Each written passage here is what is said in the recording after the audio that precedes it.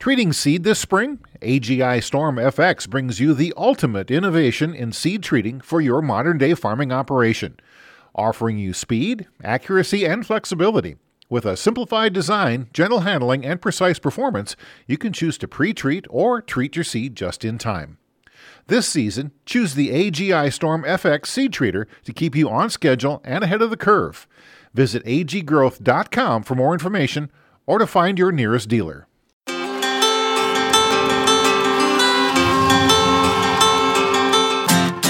Welcome to the Rural Woman Podcast, a platform for women in agriculture, ranching, homesteading, and more to share their stories. I'm your host, Caitlin Dubin.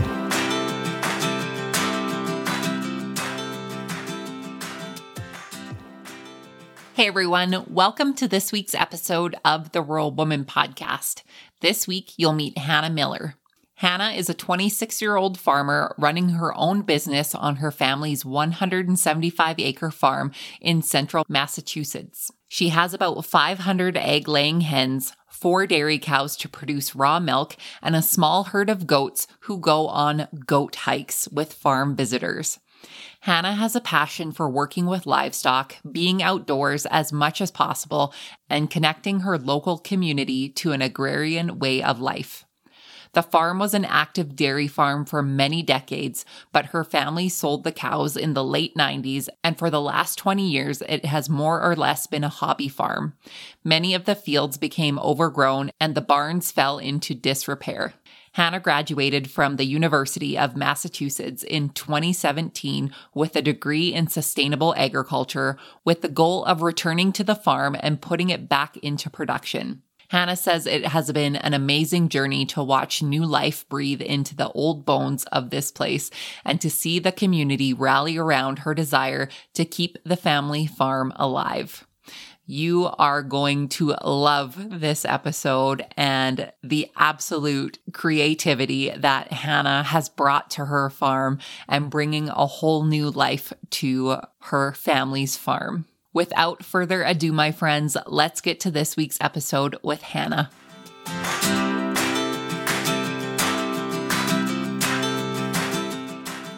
Hello, Hannah. Welcome to the Rural Woman Podcast. Thank you so much for joining me today. Hey, Caitlin. Thanks so much for having me.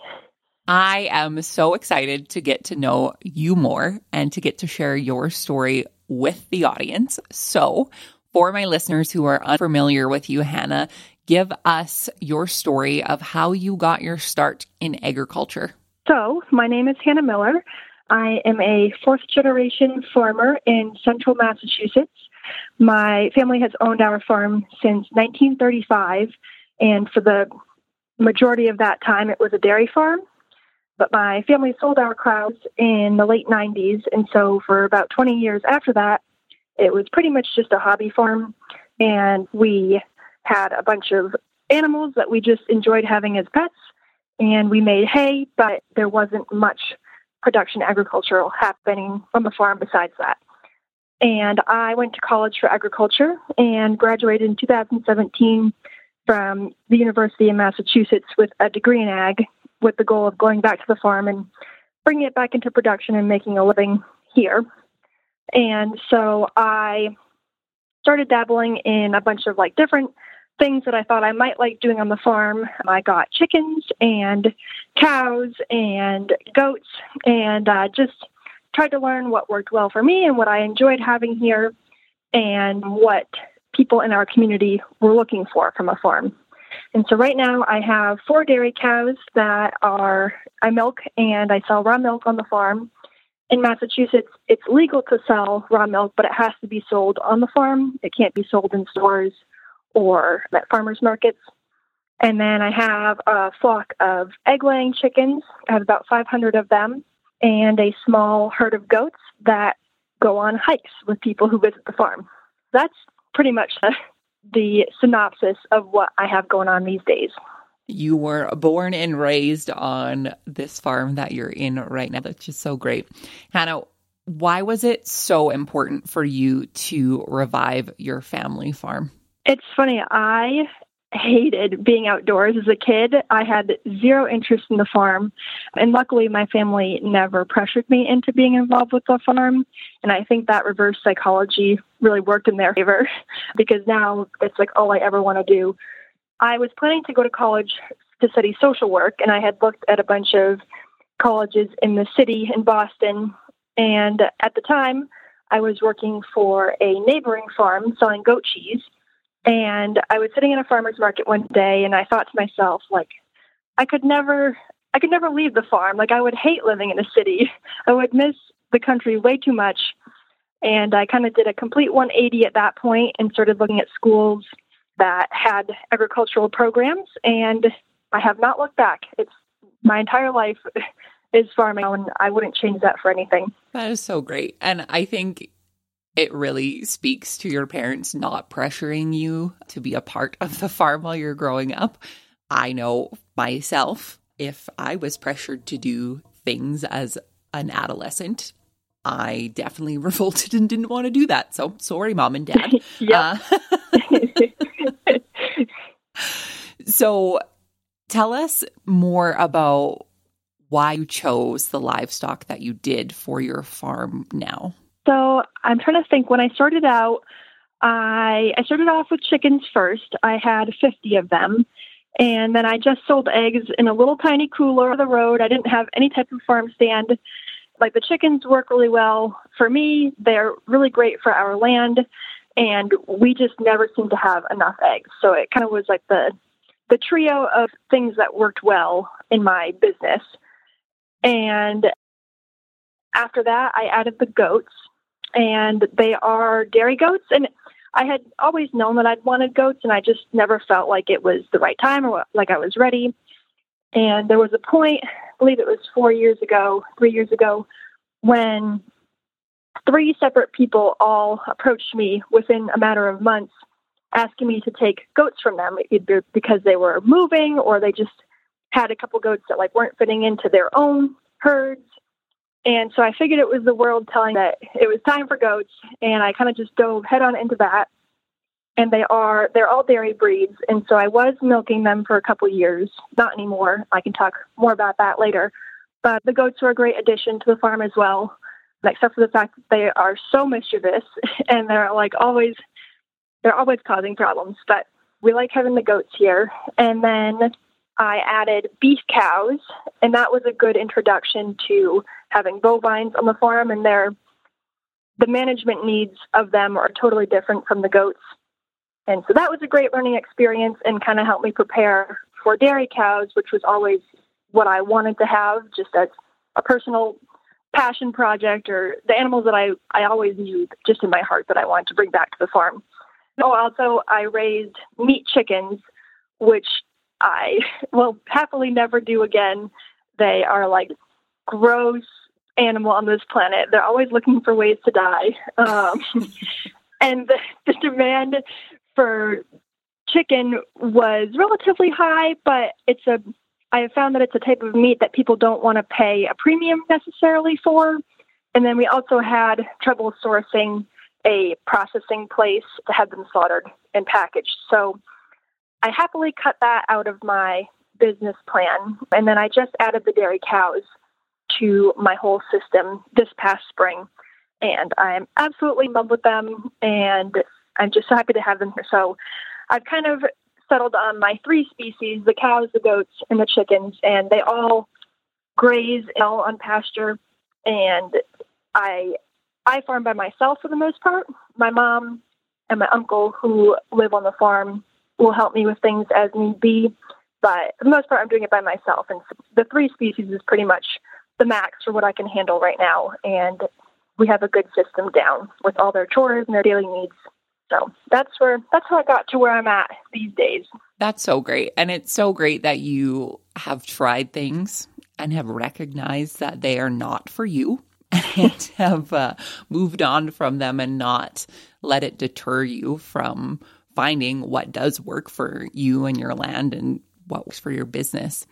Can you talk to us about, having this land kind of sit dormant for 20 years or so and the changes that you've seen with reintroducing the different species of livestock to it? Oh, that's an awesome question. I love that. So in the 20 years that we didn't have production ag happening in our pastures, they became really overgrown with invasive plant species.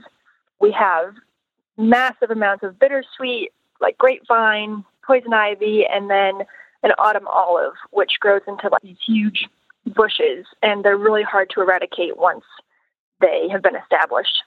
And so between the three species of animals that I have now, they kind of all work really well to help with that restoration process and bring the pastures back. The cows primarily graze just on grass, and paths in between the bushes and the overgrowth, and they do a nice job just clearing the ground cover. And then I'll usually put the goats in a space after the cows have been there, and it's much easier to set up the goat fencing in the cow path that the cows have carved out amongst the bushes. And of course, goats, as you know, love to eat everything, and so they love all the invasive plants that we have here. And so they've been a huge help with the restoration process. And then chickens just like decimate ground at alarming rates, so they'll just clear out everything on the ground very quickly. And all of my animals are mobile. So the chicken coops are mobile, and I have a little goat house that's mobile. And so being able to move all the animals around to the various spots on our farm has been one of the best decisions that I made when investing in infrastructure, because it keeps our land healthy by not having animals on one given area at all times. And then it's great for the animals too, because they always have fresh forages. Yeah, that is so great. And it's interesting, to have different varieties of livestock and different species. And it's always fascinating to me. And it's probably because I wasn't ever shown this as a child or whatever. Just watching them eat for me is like a therapeutic event. I can just sit there and I can watch a cow and I can watch a goat like pick at all of the different things that they want to eat. And especially for goats, right? Like for people who don't have them, right? They would rather not eat grass. They would rather eat, whatever else is there instead, including things that maybe they shouldn't put in their mouths once in a while. But yes, I find that the secret to a happy goat is a little bit of everything. Like they'll get sick of just eating grass all the time, but then if I put them in the woods or like in those scrubby areas for too long, they'll get sick of that too. So it's so cool to see too when they're given the choice between different types of plants, like what each individual animal will choose to eat. It's just, I find that so fascinating. It's the coolest thing. Yeah, it's definitely something I can nerd out about for hours on end, just watching them eat. So you had mentioned before that you got out of milking your goats. What made you make that decision? So before I kind of got actively into production farming, I've always loved dairy animals. I think that ruminants, which like cows, goats, sheep, have a four-stomach system. I think that ruminants are so cool, and I love all the dairy products. And so I always knew I wanted to have ruminants on the farm. In my mind, I wanted to have cows and goats for milking, but I knew in theory that that probably wouldn't be possible with just me doing all the work on the farm. So because the goats kind of came into my life and they were bred, so I was able to milk them the following spring after I got them, it was a really great trial run into being like a micro dairy farmer and just getting used to the routine of having to be there twice a day, every day to milk them, and learning like just about, I was selling the raw milk from the goats at the time, and it was a great way to learn all about the raw milk regulations and working with a milk inspector.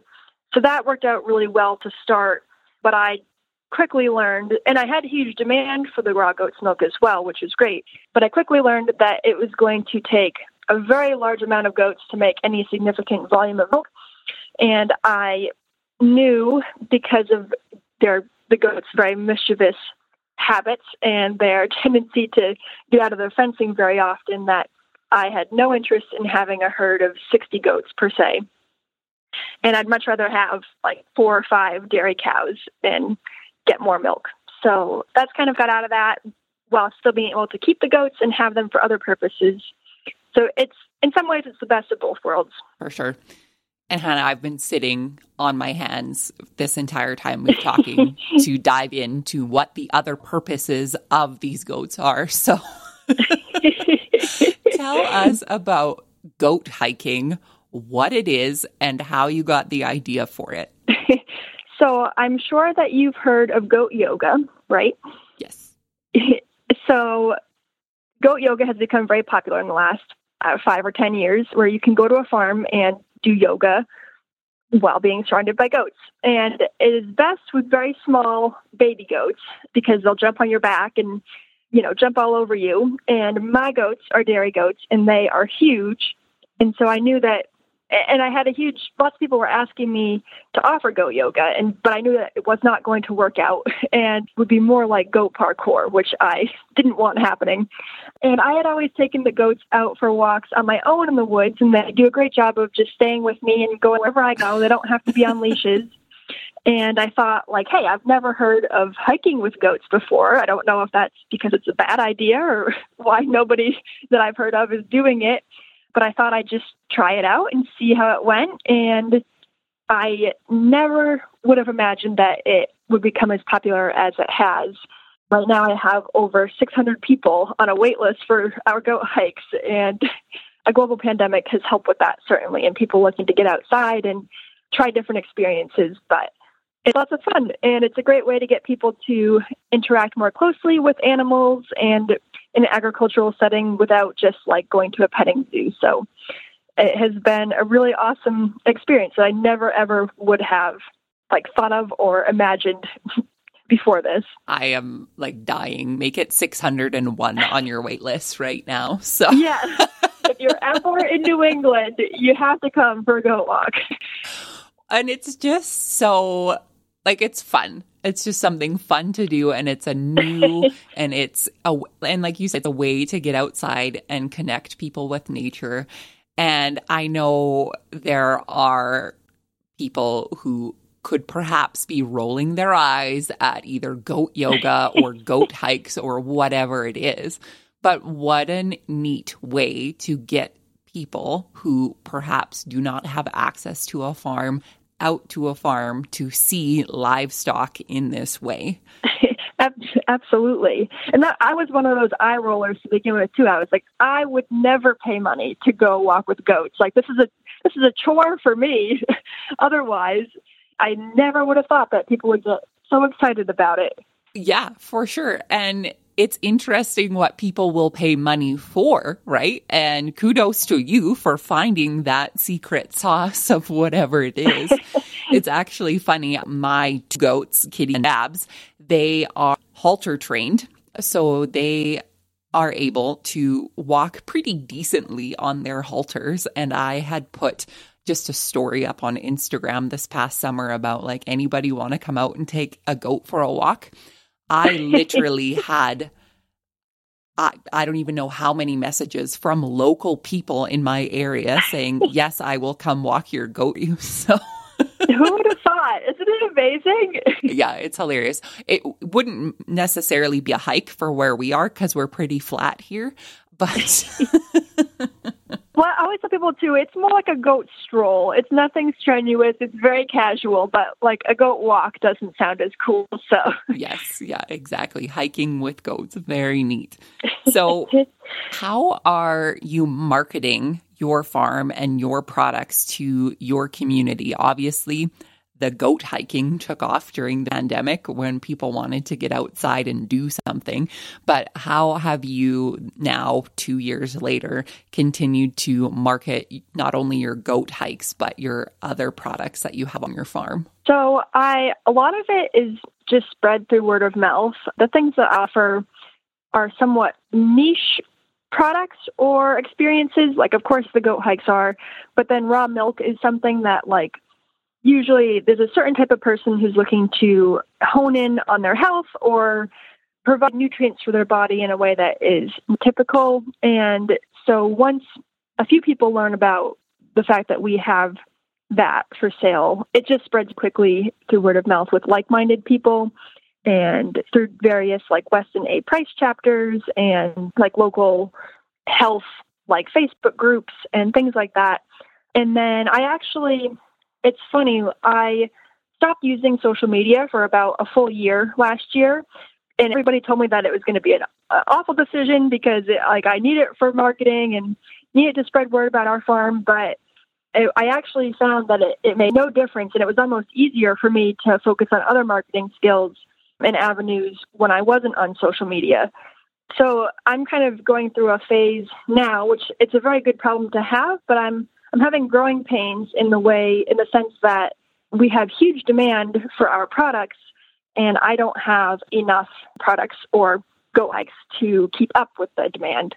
So like I said, it's a great problem to have, but it has been difficult to match the demand with things that I can offer. And so I don't hardly do any marketing intentionally, and it's just word of mouth is a great way for people to find out about our farm. So that's kind of been a challenge, but a good challenge to have to face. Absolutely. A great challenge to have, and a big problem that isn't so big when we think of it in that regard. I find it interesting taking the break on social media and how that affected your business and or didn't affect your business. Can I ask why you took the break from social media? It's a combination of just personally me being sick of how much time I was spending on social media and wanting to just cut myself off from it completely, to not be tempted by it, and to focus more on my in real life connections with people. But then also I knew that I didn't need it for marketing purposes. And I really wanted to focus on I try to send out weekly email news blasts to my farm followers. It usually ends up being monthly email news blasts because I never get around to making one every single week. But I wanted to focus more on that and making that really high quality content that I was bringing to people who were very genuinely interested in our farm, to the point where they wanted us to be in their inbox every week.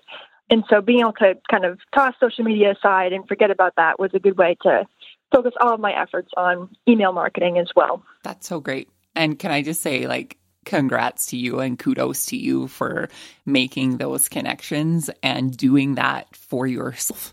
I know there are a lot of people who really use social media for many different reasons, but knowing that making these connections to the people that you can see face to face in the capacity that you can in 2022 is, is a really great thing. And knowing that your business, isn't on social media. And I think a lot of times people confuse that with their business and their business goals. And especially if they're marketing to local people, if you have that local customer base, I really think word of mouth is way more powerful than any reel dance or TikTok thing that you could do. But yeah, absolutely. Yeah, that is so great. And to focus, where your attention's going to be versus kind of spreading it thin everywhere else. So that is a very smart decision to make. Well, and the algorithms are so crazy now on Instagram and Facebook, and it's just so hard to compete with all of the trending stuff. And so the good thing about being in people's inboxes was that I would stay there, or my emails would stay there until they decided to either read them or delete them. And I was amazed at I'm amazed every single week at how many responses I will get directly from people to my emails. And it's far greater than I'll ever get with comments on social media posts. So it's definitely a much more genuine connection in that sense too, in an online space. Yeah, for sure. Shop Wild Rose Farmer is an online store specializing in apparel and accessories for the fine farming, ranching, and homesteading community that we are blessed to all be a part of. The shop includes quality graphic t-shirts that I promise are going to be your next favorite shirt. Plus, we can't forget the tank tops to even out those farmer's tans that you're going to get from your new favorite tee. Plus, hats, crew necks, mugs, and more that you are just going to love. Your purchase from Shop Wild Rose Farmer directly supports the Rural Woman podcast. Head on over to wildrosefarmer.com/shop to check out the new, latest, and greatest designs.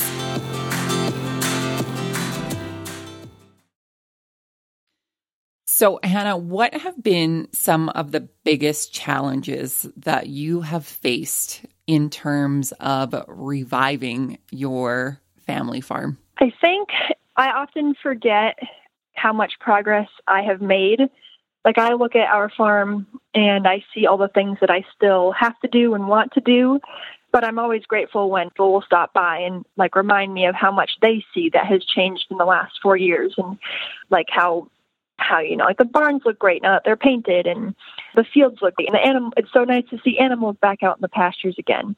And I think so it's just a challenge in my own brain of wanting to get all the things done right away, and just financially and energy wise, it's a marathon and not a sprint. And having to just decide what I need to prioritize in the moment or in this year, and just like let go of the other things for the time being.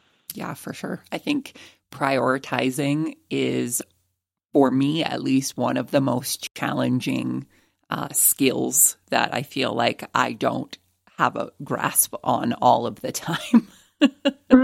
Totally. I absolutely can relate. Especially when I'm just thinking, for you, having 600 people on a wait list for a goat hike, like for me, I would be like, I'd be hiking every day. Like, pack up those animals and let's go. But knowing that there's other things and other priorities that are probably higher than that make you a better business person than me. So that's questionable, but it's tough to one of the things that I found is just the hardest for me in general is I don't have a farm partner. Like, I have family members who will help me out, but I don't have somebody to bounce ideas off of and like commiserate on like business decisions with. And so sometimes it's tough to not have somebody who says like, hey, you shouldn't be focusing on that right now. Like, your energy is better spent doing this thing. And just kind of trying to be confident in my own decisions is tough sometimes. Yeah, I can relate to that and feel you on that too. So I guess this could be a call out for a mentor or a partner or whichever for Hannah. So we'll leave her contact information in the show notes for you all. So what do you think are some of the things that you are most proud of that you have accomplished since you came back to the farm? Ooh, I'm really happy to have animals back on our land. Our farm is protected under an agricultural restriction. So it's a state program where basically the state bought the development rights of our farm. Like, we still own it privately, but we can never sell it for house lots. It always has to stay in agriculture for the entirety of the future. And so to see the land being utilized and optimized to its best potential is really awesome, and to see it come back to life in that regard. And just being a local spot in our community that people can come to for like fresh, healthy food, or for an experience that's going to like bring them joy and calm in a crazy world right now. Being able to offer that to our community is a wonderful gift that I really enjoy being able to share with people. I love that. And the fact that you are under this protection gives me the warm fuzzies. And that's kind of weird to say because legal documents shouldn't give people warm fuzzies. But the fact that you are the fourth generation on this land, and that generations can continue on this land and keep it in agriculture is always a good feeling, I think. And especially for how often agricultural land is sold off for housing developments or, manufacturing or whatever it is on this land. So that makes me happy. Yes, totally. It's great job security for me, knowing that it'll always be land that I can farm on. And it's just nice to know that like the option to sell out, it will never, it's not an option at all.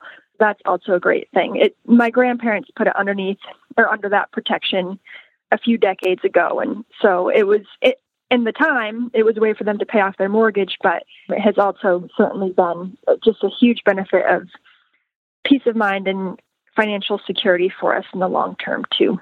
Sure. Hannah, do you have any advice that you would like to share to anyone listening who is also a young farmer like yourself, what advice do you have to share for them? The best piece of advice that I ever got, and it's the most simple piece of advice you probably ever hear, but the second I heard it, like immediately transformed my mindset. I was asking a friend, like, what do I do? How do I get started? Like, I don't know. I feel like I don't know anything. I don't know what's going to work. And he told me, and he's a few years older than me and was farming on his own for a couple of years at that point. And he said, Hannah, none of us know what we're doing. We just go out there and we do it and we see what happens. And that, like, just totally, it was amazing. I don't know why.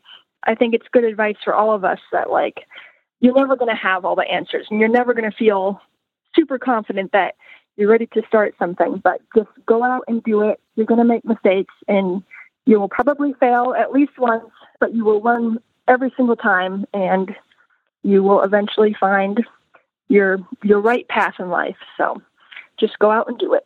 Absolutely. I think sometimes the simplest advice is the most profound. It really sticks in your head. So that is great advice for anyone who has a dream or who has a vision of something that they want to do, but maybe are a little hesitant to get started. So that's great advice. Hannah, what is next for you on your farm? What are your future plans? So this will be my 5th year of having my own farm business. And I feel like I'm at the point now where I've tried out all the different animals that I wanted to try having, and I figured out which ones work well and which ones make me money. And so the goal this year is to make more money and try to work less because these like 80, 90-hour weeks are killing me at this point. I still have a discrepancy between there is revenue and then there is profit. And while I have plenty of revenue coming in, it doesn't always equate to profit. And so trying to hone in on efficiencies and some business changes that will help me to make more money is my goal for this year. So nothing too exciting, but financial stability is what I'm going for. Aren't we all? And lots of go hikes. Yes. Yeah, no kidding. You are going to be very fit and very tired by the end of 2022. Hannah, my last question for you is, what is the most rewarding part about being a farmer for you? Oh, gosh. It's so hard to pick just one. I look at my life every day and I am just so thankful. And no matter how bad a day is, like I'm just so in love with the life that I get to live right now.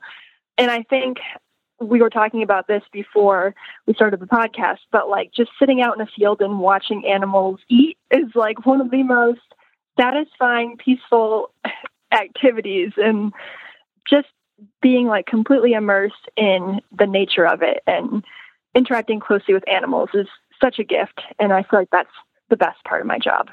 I also agree that livestock is the best part about being a farmer. I don't care who disagrees with us. Absolutely. I went to college for plant agriculture and discovered very quickly how much it was so boring and I completely hated it. And I have not looked back from having animals ever since then. That is so great. And all of the plant people are shaking their heads at us right now. But I have a whole lot of respect for the plant people because I could never do it. So do I. Hannah, for the folks who would like to connect with you after the show, where can they find you online? So I am back on social media. I'm on Instagram at Maplebrook Farmstead. And then my website is maplebrookfarmstead.com. And you can subscribe to the email list there. And it's mostly just stories from the farm, stories about our animals. So it's nothing salesy on the email list. And yeah, Instagram is where I'm at mostly these days. So that's a great place to connect. Perfect. And you guys can go to her website and get your name on the goat hike wait list. Maybe we can have like a Rural Woman podcast retreat and I'll go for hikes at Hannah's farm. Oh my gosh. I would love that. I would move you right up to the top of the list. Yes. Hannah, it has been so great getting to chat with you this morning. Thank you so much for coming on the show and sharing your experiences. And honestly, I just know that you have inspired others to pursue their dreams on their farm. So thank you so much. Oh, thank you for having me here, Caitlin. It's funny, like, oftentimes I'll want to listen to a podcast and feel like I just need something that I can mellow out to and not have to focus on too much. And I'll always turn on an episode of your show. And every single time I am so inspired by whoever it is that's on. It doesn't matter if they are doing something that is similar to what I'm doing or not. I always learn something and always end up being so inspired by what I hear. So thank you so much for what you do for this community, because I am very grateful for it. Thank you. Thank you so much.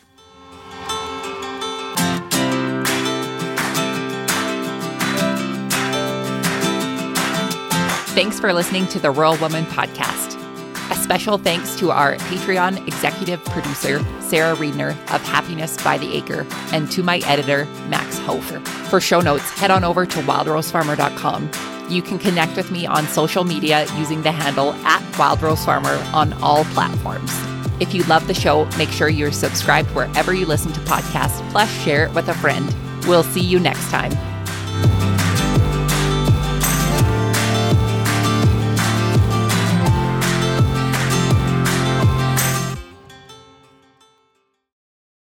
Caitlin Dubin, the host of the Rural Woman Podcast, and Bev Ross, host of the Joy Farmer Podcast, have teamed up to create Positively Farming Media. Positively Farming Media is a podcast hub that connects and cultivates growth-oriented farm and food storytellers.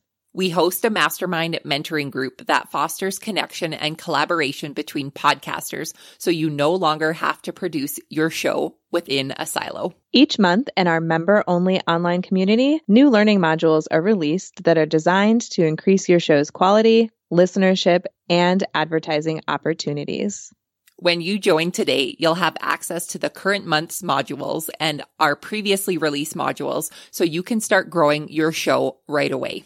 Learn more and start building connections to fellow podcasters in the food and agriculture space at positivelyfarmingmedia.com.